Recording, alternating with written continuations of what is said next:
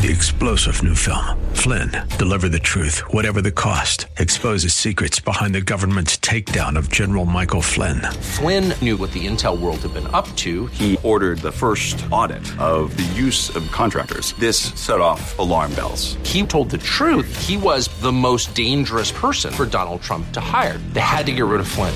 Flynn, deliver the truth, whatever the cost. Available now. Watch it today. Go to salemnow.com. salemnow.com. And now back to Lifeline with Craig Roberts.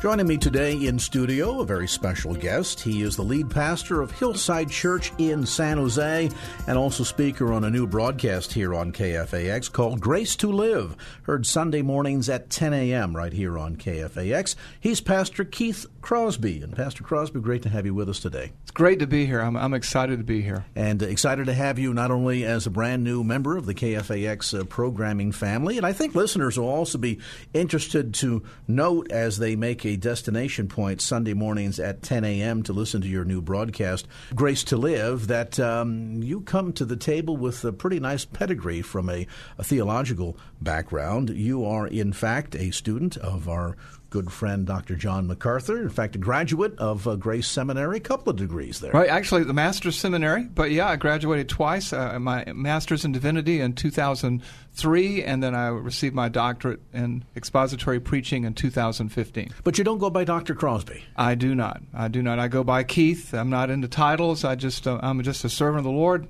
sort of a ditch digger for Christ, and so titles aren't a big deal for me. You came to the San Francisco Bay Area by way of SoCal down in Riverside, but originally you and your spouse are from Savannah, Georgia. That's right. Terry and I are both from Savannah. We grew up a mile and a half from each other, and we never laid eyes on each other for the first 30 years of our life.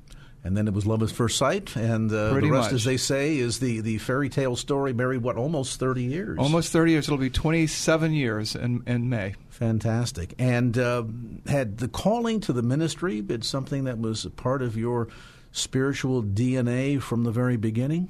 No, I came from a pretty unchurched family. I was in the resort hotel business for 20 years, and I was saved late in the game, but in God's perfect timing. And so when I was around 30, I came to Christ, and then my wife and I had about a 5 or 6 year discussion about seminary, and we determined that I was too old to go, and so we waited another 3 years, and I went to seminary when I was almost 40. So help me understand the trajectory here from 3 decades practically in the hotel, resort business, hospitality trade into the ministry. When did you get the sense, Keith, that God was saying, I've got a different pathway for you to take here that's going to have nothing to do with where you've been for the last 30 years? It really became a joyful burden for me. I was at a very large resort hotel outside in Orlando, Florida, and I had 5,000 guests a day, and that was my mission field, plus the staff. And as the laws began to change, the labor laws, and as the culture began to change, it became increasingly difficult to connect with people, to share Christ with people. And so my wife and I had this discussion about we're really ministering part-time, even though we were serving in our local church. Better to minister full-time, and so sort of like the Beverly Hillbillies, we loaded up the truck and moved to Beverly. We moved from the East Coast to the West Coast to go to the Master's Seminary in Sun Valley, California. And as you mentioned, you completed 2 degrees there at yes. Master's Seminary. And in terms of the direction that God eventually led you from a tenure serving in Riverside and now here in the San Francisco Bay Area, taking over as lead pastor at Hillside Church in San Jose, a church that's got a long and rich spiritual heritage. Many longtime Bay Areans know Marvin Francine, sure, and are aware of the fact, too, that as an EV-free church, Chuck Swindoll from Insight for Living has been a frequent speaker, yes, gracing the pulpit of Hillside Church down through the years. That's true. We have a very distinguished history. I'm standing on the shoulders of giants, that's for sure. Even the president of the Evangelical Free Church in America, he was a previous pastor, and both he and Marv, Kevin Compline and Marv, are still in the congregation. Well, what a blessing to have that kind of legacy upon which to sort of build the next generation of this ministry. And a ministry, I suppose, in some respects that's changing. You work in an interesting mission field. You pastor in Silicon Valley, where the average resident is a college graduate, works in high tech, earns a 6-figure salary, drives a Tesla, and lives in a 7-figure home. A lot of people would look at that demographic and say, most of those individuals probably regard life as pretty swell, pretty easy, and therefore trying to persuade people of the need for Christ, that notion of sin and the separation that we all have from God, must at times, serving in a mission field such as the Bay Area and specifically Silicon Valley, must at times feel like a bit of an uphill battle. You know, it's a glorious uphill battle. It's a good battle. It's a battle worth fighting, because what we're reaching an unreached people group, and that's who we set our sights on. I come from a background most recently where we were in an urban setting, and we were 46% Latino, 35% African American, and about 18 to 20% Caucasian. Here, it's a different people group. The minority is the majority. These are people who, like you said, they're comfortable. They don't need God. Life is great. They're paid well. They're working hard. But what they don't realize is that this life is short and eternity is long. And so our passion is to connect them to the grace of God, to reach out to them and to find ways to introduce them to the grace and the love of Jesus Christ. Do you find a challenge, too, with a lot of the racial diversity by way of the fact that you have many workers that are immigrant workers that have come from other countries, other cultures that perhaps have no perspective? If you come, for example, from communist China, say, you've lived in a vacuum of religion, practically speaking, for the better part of 70-something years, or perhaps you come from cultures that do not recognize the God of the Bible. And so is it equally challenging to not only lay before people the need for a Savior in addition to starting with some of the fundamentals, meaning that God is? You know, it's a great point. The reality is that God has created us. The French philosopher Blaise Pascal said that in us is a void in the shape of God, and people try to fill it with all kinds of things. It's like putting diesel in a gasoline engine. What we want to do is give them the fuel that they need, and that is the Word of God. And it takes patience. It's not just handing a tract to people or confrontational evangelism anymore. You have to build a relationship. And so that's what we want to do. We want to connect with the community in a lot of creative ways. We're not going to compromise biblical integrity, but we're going to connect with these people. And I feel blessed and in some ways uniquely equipped. I pastored a Chinese church for a few years. I have ministered in the South Pacific and in Russia. And even the church, again, that I was at in SoCal was ethnically diverse. It was culturally diverse. And the bottom line is that the God of the universe has put something in them that they know viscerally, even if they try to suppress that truth, that they need Him. And so we just want to seize the opportunities that He gives us to take the gospel to them, just like we would somebody in a faraway land like India or China or the Arabian Peninsula. And in that context, I mean, certainly we've seen a major shift that has taken place in our country of recent times, certainly economically, culturally, to be sure. And I have to wonder, toward that end, does this then force one, in a sense, to be very intentional about what they do from a ministry standpoint? And let me define that for listeners. We see the better part of the history of the church in America as almost casual or incidental, meaning that most people that were raised in the influence of a church growing up continued to go to church as young adults. They raised their own families in church. That cycle continued. It was that way for many, many generations. Now we have perhaps the first full generation, maybe even two, for whom that sort of spiritual legacy within the household has a great disconnect, either because once having reached collegiate level, there was a desire to go out and explore the world and never turn back to the church, if even having been churched in the first place. And then when you add into the mix an area like the Bay Area that is so rich in terms of the cultural, economic diversity, the educational even diversity that we see here, that one almost has to be intentional in what we do in terms of reaching not only certain people groups, but also certain subsections of our own culture. Well, you know, Tim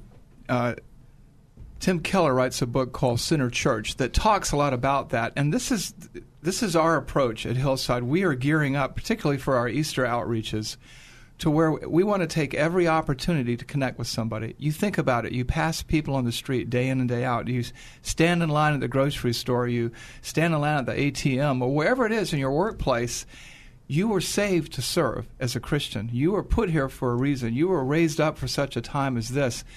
And our mission and our passion is to be about our Father's business. In the past, we were, as a culture, in some ways, fat, dumb, and happy. And as people don't do well spiritually in times of prosperity, but in times of uncertainty, in times of adversity, that's when the church thrives. And that's the time we're in now. And people know that money doesn't buy happiness. We used to say it rents, it doesn't even do that now. And so there is an unsettledness in the world that causes people to look around for truth and they can't find it. And I believe that God is using this difficult era in which we live to cause people to look up. And our goal is to be there as a neighbor, as a friend, as a colleague, as a church of 400 ministers of the gospel, to begin to answer the questions that people ask. And so we're really focusing on equipping ourselves to do that. With us today in studio is the lead pastor from Hillside Church in San Jose and speaker on a new broadcast here on KFAX, Sunday mornings at 10 a.m. called Grace to Live. He's Pastor Keith Crosby. We'll take a brief time out, come back to more of our conversation right after this.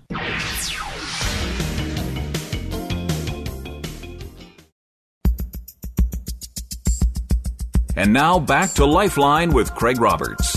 Welcome back to our visit in studio today, the lead pastor from Hillside Church and speaker on Grace to Live, Sunday mornings at 10 a.m. right here on KFAX. He's Pastor Keith Crosby.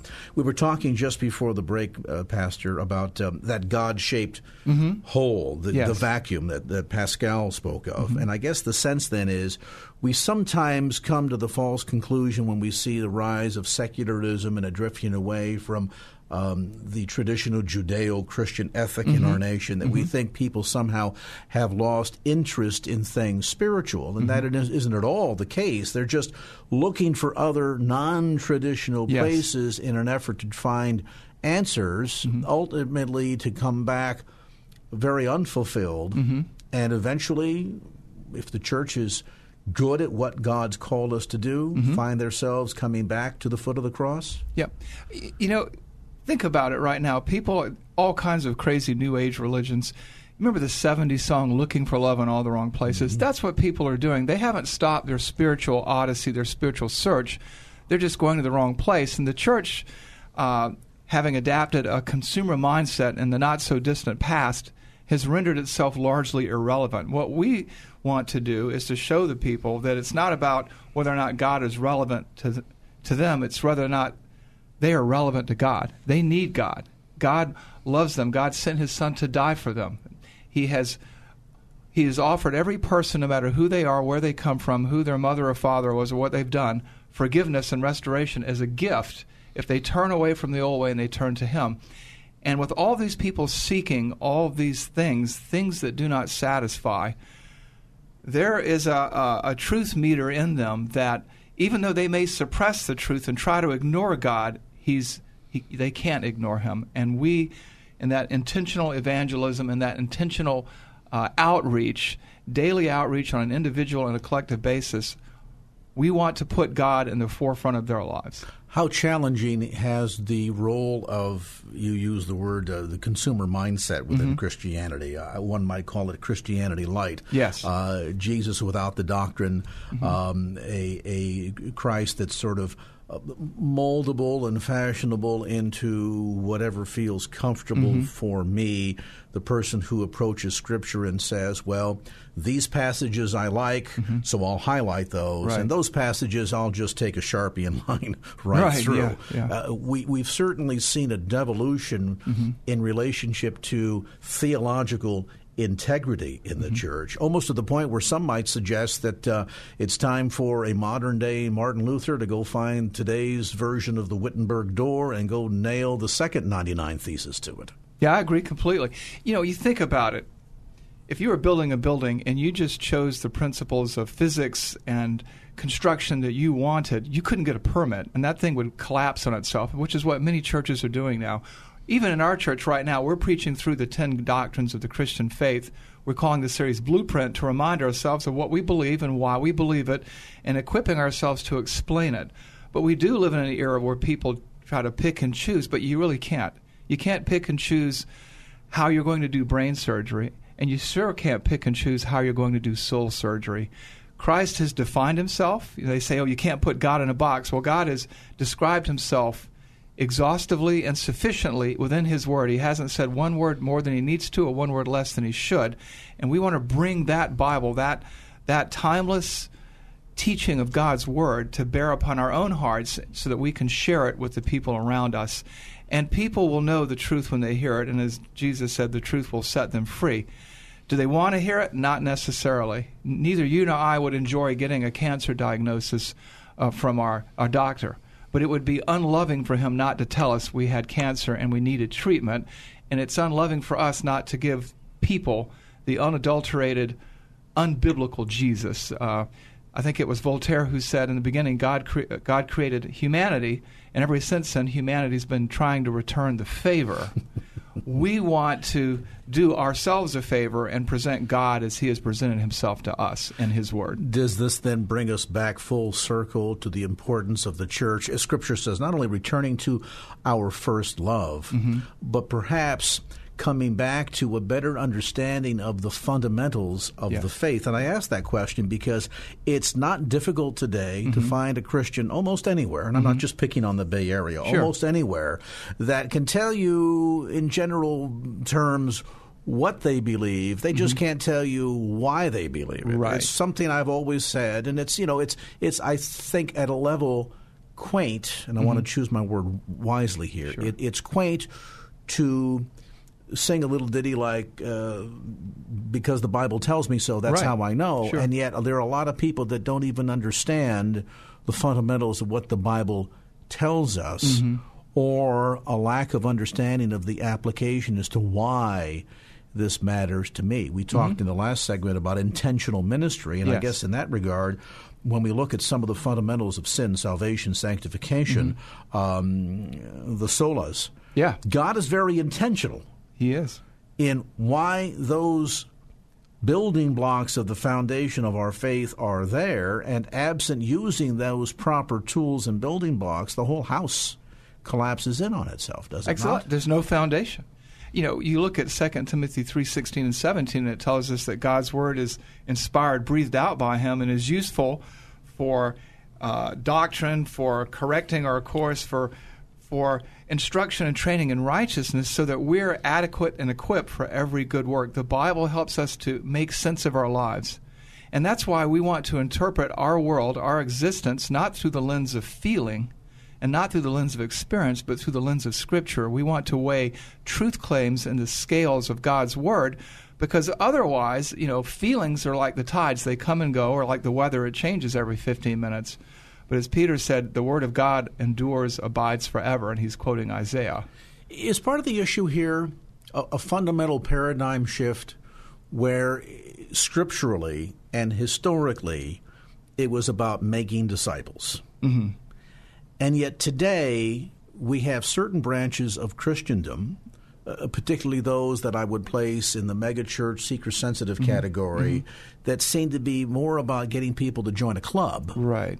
As opposed to understanding concepts like having offended a holy and righteous God. We will, for example, preach all about grace and yet leave out of the equation the judgment of God, the righteousness of God, the holiness of God. And I have to wonder, well, if That's like saying, well, I'm going to sell you fire insurance, but fire insurance only means something if you understand what it means to be burnt. Exactly. So how do you preach a message of God's grace without understanding that grace is only amazing and significant if we understand what that grace is saving us from, rescuing us from, the price that's being paid by someone else on our behalf? Yeah, no, you're 100% right. In the Gospel of John, in chapter 1, it describes that Jesus was full of grace and truth. If you just give grace without giving them the bad news, there is no good news without the bad news. We are sinners. We are marching like lemmings off the cliff into the abyss, and were it not for God sending His Son to die for us, and through His resurrection change us from the inside out and give us a heavenly hope, we'd be lost. And so there has to be a biblical balance. We have to be full of grace and truth. And grace is that God saves anybody.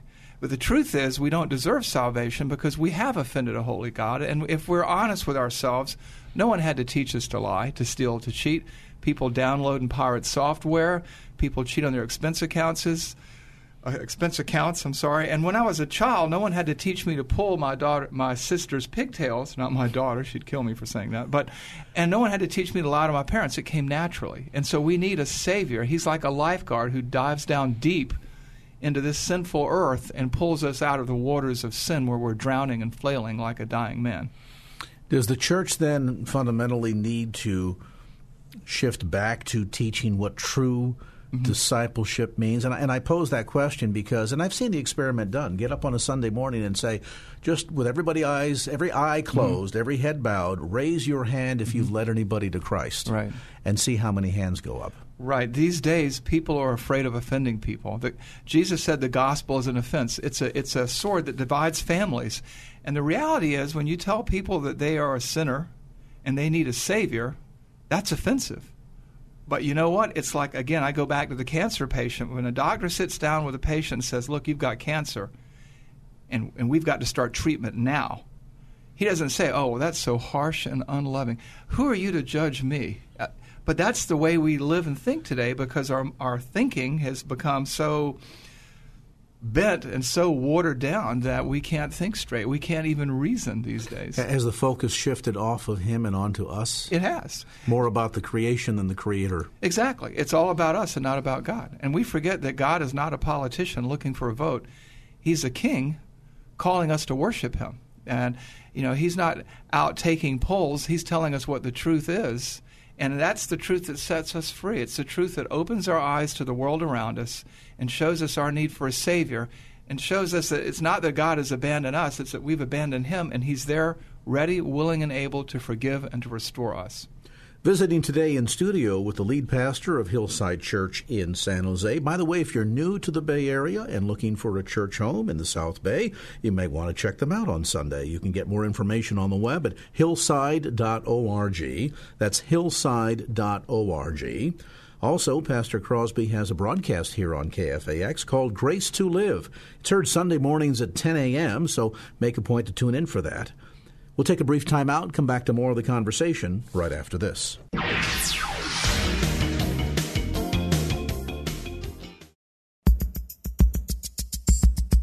And now back to Lifeline with Craig Roberts. Welcome back to our conversation. In studio is Pastor Keith Crosby, lead pastor from Hillside Church in San Jose. More information, by the way, about his ministry online at hillside.org. That's hillside.org. Sunday mornings, be sure to check out his broadcast, Grace to Live. That's at 10 a.m. Sunday mornings, Grace to Live, right here on KFAX. We were talking a bit, Pastor Crosby, before the break about this notion that there's been this paradigm shift where we've taken emphasis off of the fundamentals of the faith, off of discipleship, and almost moved Christianity into, hey, would you like to join my club? There's all kinds of neat benefits. God will heal you, and He'll save you from hell, and maybe even put a brand new car in your driveway. It's almost as if it's about what He's going to do for us in a materialistic fashion, which is certainly very appealing to the flesh, but fundamentally ignores an important factor, and that is it's not about what he's going to do, it's about what he's already done. Amen. Well said. Well said. You know, if I was going to join a club, a social club, I sure wouldn't want one that gets up early on Sunday morning. And that's the problem. When you make the church a social club, nobody wants to get out of bed in the morning and go there. And that's why you look at one of the major mainline denominations, they're losing 1,000 churches a year. They've lost 1 million people since 2000.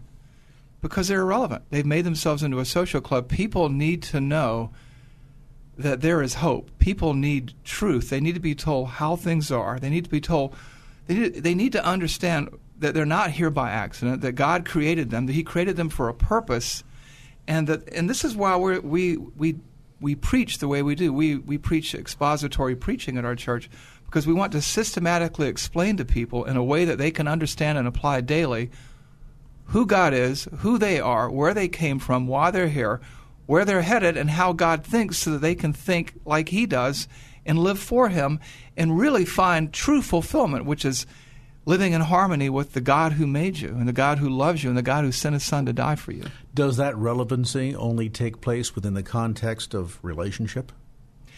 Yes and no. It helps when you're talking to somebody who has no religious background at all to get to know them a little bit better, to know what makes them tick, and to know how to explain it to them, because there is no one-size-fits-all evangelistic presentation. At the same time, preaching the truth week in and week out is essential. You can't just purely make it a consumer-driven issue because you have all kinds of people from all kinds of places, and God's Word has something to say about every inch of thread that makes up the fabric of their existence. And at the right time and place, within the context of the worship service, the Holy Spirit will prick or will stimulate that desire to know more. Let's take it a step deeper. Mm-hmm. Oftentimes we will hear people that have tried consumer Christianity. Mm-hmm. Well, I went to church for a while, but it didn't work. Right. A bunch of heretics there. Mm-hmm. I don't like the people. The organ music's boring, et cetera, et cetera. And so they would define Christianity as they see it in a modern cultural setting as irrelevant. Right. And yet I wonder if the relevancy of Christianity really comes into fruition when you have an active relationship with very God Himself. I mean, at the end of the day, we understand that Christ's work on the cross was, yes, to pay the price on our behalf so that we might be forgiven. Yes.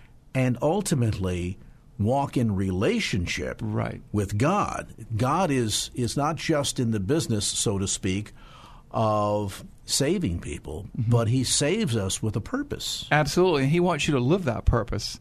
You're not here by accident. God put you here for a reason, and He will make that reason plain to you as you enter into that relationship with Him. But you can't survive in this world without a relationship with God. Me, as an individual, knowing God, having a relationship with God, defines me and the way that I look at my life. We talked earlier, my daughter was struck down in a crosswalk in a car accident a little over a month and a half ago. She nearly died. She was in a coma. As part of her injuries, she had 2 strokes. The strokes gave her paralysis. She was a violinist trained at the Eastman Conservatory up in upstate New York. And because I know God, because I know that He's good, because I understand that we live in a broken world and that bad things happen, I can trust Him to keep me standing on 2 feet and to help her in her recovery, and to understand that all things do work together for good. There was a plan. This wasn't an accident, and while I wouldn't have written this story for my own life, God knows best. Father knows best. And even what people intend for evil against us, God intends for good. And so I can make sense of all this. It's not easy. Do I cry from time to time? I do. Do I grieve for my daughter as she goes through this painful recovery? I do, but I understand that God is there, that this life is short and eternity is long, and that no matter what happens in this life, it's really just a vapor and a whisper. What really matters is where my daughter is going to spend eternity, and where am I going to spend eternity, and that we can, as a family, spend eternity together. Is that sense of trust, that understanding, deepened and quickened because of your relationship? It is, because you know what? Relationships are tested. Life is hard. And sometimes you think, well, why did this happen? But the real question is what does God want me to do with this? And the longer I know and trust God, the more each event in your life is training for the coming events. He's preparing us for ministry, and through her accident, she and her husband have reached out and connected to thousands of people in 20 countries, even while she's still undergoing physical therapy, occupational therapy, speech therapy.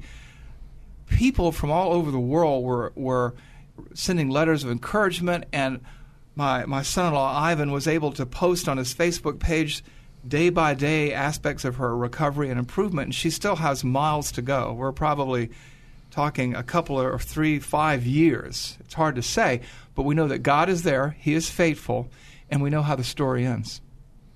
Suddenly, as you see through the pain and the loss and the fight that she has to put up to get through this experience, God's great plan begins to emerge. Right. Nothing happens by accident. And the reality is, too, He's made me a better pastor through this. I mean, I've been in tons of emergency rooms. I've been in a morgue or two. Walking in to a surgical ICU unit and standing over your daughter who's in a coma and on a ventilator really brings it home. And through that, I believe He's made me more compassionate. I've always considered myself a compassionate person, but He's really taught me to trust Him in ways that I would never have imagined. He's taught my wife and my other daughter and my son-in-law to do the same, and even Grace, after she came out of her coma and began her recovery and had learned. She couldn't talk at first. Now she's back to normal in her speech. She's still partially paralyzed, but she knows this: that God is good, that there is a plan, and that at the end of the age, at the end of the day, she'll be restored. If not in this life, certainly in the next. That sense of relational Christianity I find fascinating too, because if we think about the world's dominant religions, yes. Hinduism does not offer a personal relationship with God. An unknowable God. Islam certainly does not. Ditto. Buddhism does not. Nope. Christianity is the only world religion that speaks of the capacity to walk in direct relationship, direct fellowship with the very God, creator of the universe. Absolutely. This God has pursued us. Adam and Eve sinned in the garden. He went looking for them. He went looking for Abraham. He went looking for Moses. He sent the prophets after Israel, and He sent Jesus after us. He wants a relationship with us. He wants what's best for us. He knows left to our own devices we'll destroy ourselves and the world, and this God has invaded the time-space-matter continuum in the form of Jesus Christ. He did for us what we could not do for ourselves. He paid the debt that we owed Him by taking the penalty for our sin, for our selfishness in His own person, and then He demonstrated power over sin, death, and hell by raising Christ from the grave. And with that resurrection power, we have an eternal hope.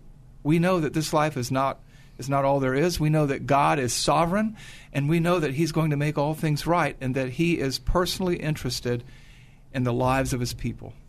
With us today, Pastor Keith Crosby, lead pastor at Hillside Church in San Jose. Information on the web at hillside.org. The broadcast Grace to Live, Sunday mornings at 10 a.m. right here on KFAX. We invite you to tune in for that. We'll take a brief time out, come back to more of the conversation right after this.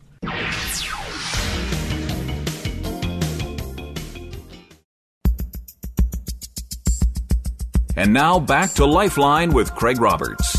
Welcome back. We've got Keith Crosby. Let me say that again. Welcome back. We have Pastor Keith Crosby in studio with us today. He's lead pastor at Hillside Church in San Jose. Hey, if you're new to the Bay Area or seeking a new church home, want to find out a little bit more about the ministry, you can find them on the web, hillside.org. They meet at 545 Hillsdale Avenue in San Jose, and service times 10:45 a.m. for the worship service, 9 a.m. for Bible study and fellowship. And you also have a Spanish-speaking congregation that meets at 1 o'clock. We sure do, Iglesia Libre. And we're really excited because we've just called a new pastor. Roberto Munguia is moving from Austin to here. Hopefully he'll be starting in March, and we are just so excited to have him. He's a pastor's son. He is a sweet guy. He knows the Word of God. He's well-trained, and he loves the people of God, and he loves the lost. Fantastic. And again, more information available by going to hillside.org. From the perspective of the pulpit, What's your biggest heartbeat? When you get up in front of the congregation every Sunday and say, I'm about to open God's Word, and you think about all of the issues, the challenges, the burdens that the people sitting in those pews are facing, as God is talking to you, what are some of the key things that you feel most important to express, and scriptural passages and foundations of the faith most critical to communicate to those people?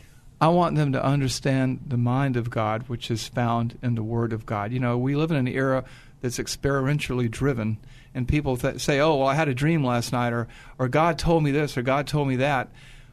But really, God has sent us this Word, this Bible, the 66 books, the completed canon of the Old and New Testaments. And what He's told us is everything we need to know about life, who He is, how to please Him, what makes us tick, what we should and should not do. It's not a rule book. It's a roadmap. It's a spiritual GPS that helps us navigate around the slings and the arrows and the torrents and the turbulence of this life. And what I want to do is systematically and expositionally open the Word of God and make it understandable so that people can apply it to every inch of thread that makes up the fabric of their life. And that application, that's something that the individual in the pew, we that have a relationship with Christ, we need to be actively participatory in that relationship. Absolutely. I mean, think about the average marriage relationship out there. Or if you never saw your wife, talked to your wife, communicated with your wife, had barely any contact, it will be difficult to say that you have much of a relationship, and certainly could come back from that and say, well, I don't get much out of it. Is there a concept here in part that says that for those that say, I don't get much out of Christianity, that's because they're not putting much into it? Exactly. There is expository preaching and there is expository listening. In the book of Nehemiah 8, it talks about how they opened the Word of God and they explained the sense of it to people. And the people there listened as one man, the men, the women, and those who could understand. And so, it requires, you're not saved by works. You're saved by grace. You're saved by faith, by putting your faith and trust in Jesus Christ. You receive a gift that you can't earn or purchase for yourself. But as you live for God, you are expected to labor for God, to apply yourself to understanding this love letter written from another world by the God who made everything, including you, and made you for a purpose. And that does take effort on our parts. And that labor, that sense of effort is really an outgrowth, isn't it, of relationship? Absolutely. People often get confused. We see it all the time where they have a sense they're trying to work toward heaven. They're trying to, through their good work, somehow gain brownie points so that God will, on the day of judgment, say, yep, your name's right here, come on in. The sad reality is it's not that we have to do works to be saved. It's that we get to do. Yeah. And we do it out of a sense of love for this God that has saved us because we know Him, because we have relationship with Him. And that knowing, that developing of that relationship comes through things like the reading of God's Word, time in prayer, investing time in that relationship as we would with our spouse. Absolutely. When you think of all that God has done for us, we should want to do things for Him. If somebody is kind to you, isn't your knee-jerk response, if you're a quote-unquote good person, to do something for them? And when you think of where you were headed and what was coming in your eternal future and how God has diverted you away from that disaster and how He has just showered His love on you in the form of Jesus Christ, I mean, it would just seem only logical you'd want to know more about Him, that you'd want to do more for Him, as an act of thanksgiving, as an act of love. Love is reciprocal. Somebody loves us, we tend to love them back, and we should do no less for God. And the sense, I think, too, of out of that relationship, motivated to share, to talk about it. That's right. If we were invited to a dinner with a king or a queen or a head of state, we would be all excited. We would be telling our friends, look at the invitation that came in the mail. Guess who I get to have dinner with? Guess who I spoke to? There would be that innate sense of excitement. And the irony is we have been invited to such a banquet. We have. And we have an opportunity to have a place at the table. We do. And to know personally the very God and creator of the universe. And as we know Him and we see the ways in which He has touched our lives, I think out of that is a natural desire that you don't have to go out and, let me stop you and read from the 4 spiritual laws. Sure. The very forced sense of evangelism as opposed to the natural inclination to want to be able to share a little bit about this amazing relationship that you have with the very God, creator of the universe. It only makes sense. You think about it. Somebody receives a raise, they want to tell somebody. Somebody receives a promotion, they want to tell somebody. Somebody buys a new car, they want to show it to them. Think about this. You have been rescued from destruction, from sin, death, and hell, from crazy wrong thinking that only leads to harm. And if you really love your neighbor, if you really care about people, if you really want to engage in true social justice, you want to tell people about God. You want to tell people about Christ. If they're dying of thirst in the desert and you have water and you don't share it with them, that's unconscionable. And so our passion for people should come from our thanksgiving to God and the passion that Christ suffered for us on Calvary's cross. And this comes back full circle to some of the principles that we talked about at the very get-go, not only an understanding of the foundations of the faith, but how to apply those foundations, how to be actively engaged in relationship with God through, as we said, prayer, Bible reading, going to church, sitting under the expository preaching and teaching of God's Word. And then in all of that, then, this relationship will grow and will flourish. It will, because it's like a plant or a seed that you're watering, and as you water it, it grows and blossoms, and it bears fruit. And when I go to bed at night, I don't worry. I live a worry-free life. Even under the burden of my daughter's serious accident and injury, I know this, that it's not up to me, it's up to God. My life's credo or motto is simple: abide in Christ, keep His word, and let Jesus do the heavy lifting. And in that is great peace. My faith isn't a blind faith, it's a very rational faith. The God who made the universe, who spoke the time, matter, space continuum in existence when He said, let there be light, is capable of watching over me, of providing for me, of showing me the way that I should go through His word, guided and encouraged and strengthened by His Spirit, and also walking arm in arm with the people of God at my church. So this Christianity is not check your brains at the door and by blind faith just hope for a good outcome. Definitely not. It's a very rational faith. It's a very reasoned faith. When you think about it, we look around this studio and we can see the hand of man everywhere. This studio just didn't happen by accident. This desk isn't where it is. This microphone just isn't where it is. When you look at the world around you, the sun rises and sets on schedule. The beauty of the sunrise and sunset, the rising and setting of the moon, you see evidence of God's invisible attributes made visible by all that He's made. You know that you're not alone. You know that He's there. And that's why I really don't believe in atheists or agnostics. There are people who want not to believe in God and would like to feign ignorance. But at the end of the day, the Bible tells us in Psalm 19, 1 through 6, and Romans 1, 18 through 20, that there's no person who's ever lived that isn't aware of God's existence, but they suppress the truth because they want to live for themselves. But God designed us to live for others.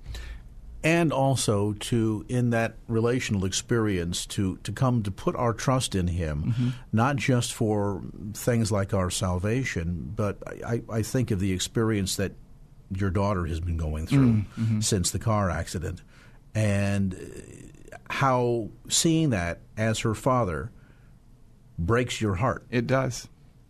And yet to know that it also breaks the heart of our Heavenly Father. It does. And that God knows what it's like to see a child go through pain and suffering. He does. And that we can surrender that burden, that pain, that I don't know what's happening here or why sense that we all go through from time to time in circumstances and situations in life, and be able to say, God, I lay this at your feet. It's bigger and more beyond my capacity to completely comprehend or do anything about, but nothing is out of the realm and reach of your capacity. And in your great plan, which I don't perhaps fully understand right now, but in your great plan, at the end of the day, the one thing that we are completely and fully persuaded of, and that is you are in control. Amen. You know, what you just said is is what we find in Philippians 4:6-9. Don't worry, pray. Dwell on what you know is good and true, that God is in control, and practice these things. Discipline your mind to practice these things, and the God of peace, and I would submit to you, the peace of God will be with you. And that's what you have to do. The only way this all makes sense is if there's a God. For an atheist or an agnostic or whomever, when they live in a world where there is no transcendent truth, there is no God, you can't have morality without God. The universe, if it's an anonymous universe, doesn't know and doesn't care. And our lives are purposeless and we're here by accident. But we know that God made us for a purpose, that there is good, that there is evil, and that God will conquer sin, death, evil, and hell, and that we have hope for the future. And that there is certainty out there. There is certainty. And if you're unsure of that, try stepping to the ledge of a 3-story building and ask whether or not gravity is certain. Right. And depending upon how you conclude that answer to that question may determine, in fact, your fate. A college professor told one of my students, I don't believe in objective truth, and I don't believe that words have meaning. And my student said, well, you just made an absolute statement and you use words to communicate it. There are absolutes. There is certainty. You and I can't know everything exhaustively all at once. That's God's arena. But we can know the truth sufficiently to explain it to others and to lead them to be rescued by God. And that is the joy of opening God's Word and diving into this wonderful love letter that helps explain His plan for us, His love for us, His character, and that model, that roadmap, if you will, as Pastor Crosby described it a moment ago, for our lives. You like what you've heard so far? Want to go a little deeper? Be sure to tune in to Grace to Live Sunday mornings at 10 a.m. with Pastor Keith Crosby. And if you'd like to check out the church, Hillside Church in San Jose, details available on the web at hillside.org. That's hillside.org. Pastor Keith Crosby, thanks so much for the time today. Well, that's going to do it for this edition of Lifeline. Thanks so much for being with us. And if there was anything you heard on today's show that you'd like to hear again or share with a friend, grab a copy of the Lifeline podcast. Simply log on to KFAX.com. That's KFAX.com for the Lifeline podcast. Our producer is Wanda Sanchez. I'm Craig Roberts. Till next time round, remember, just don't keep the faith. Get out there and share it and make it a great evening. So long. Opinions expressed in the preceding program do not necessarily represent the views of the ownership, staff, or management of KFAX. Copyright Salem Communications, all rights reserved.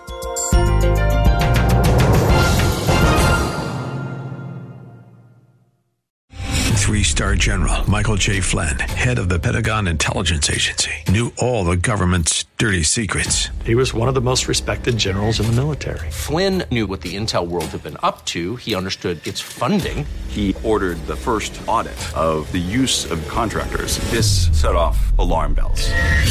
The explosive new documentary, Flynn, Deliver the Truth, Whatever the Cost, uncovers the facts behind this scandal. Flynn told the truth. He was the most dangerous person for Donald Trump to hire. I find out the worst enemy that I'm going to face in my life is right here in America. They took my assessment and they wanted me to change it. And I was like, I'm not changing it. They had to get rid of Flynn. With in-depth interviews, archival footage, and never-before-seen personal records of the man behind the headlines. I just felt like I was drowning. Flynn, Deliver the Truth, Whatever the Cost. Available now. Watch it today. Go to salemnow.com. salemnow.com.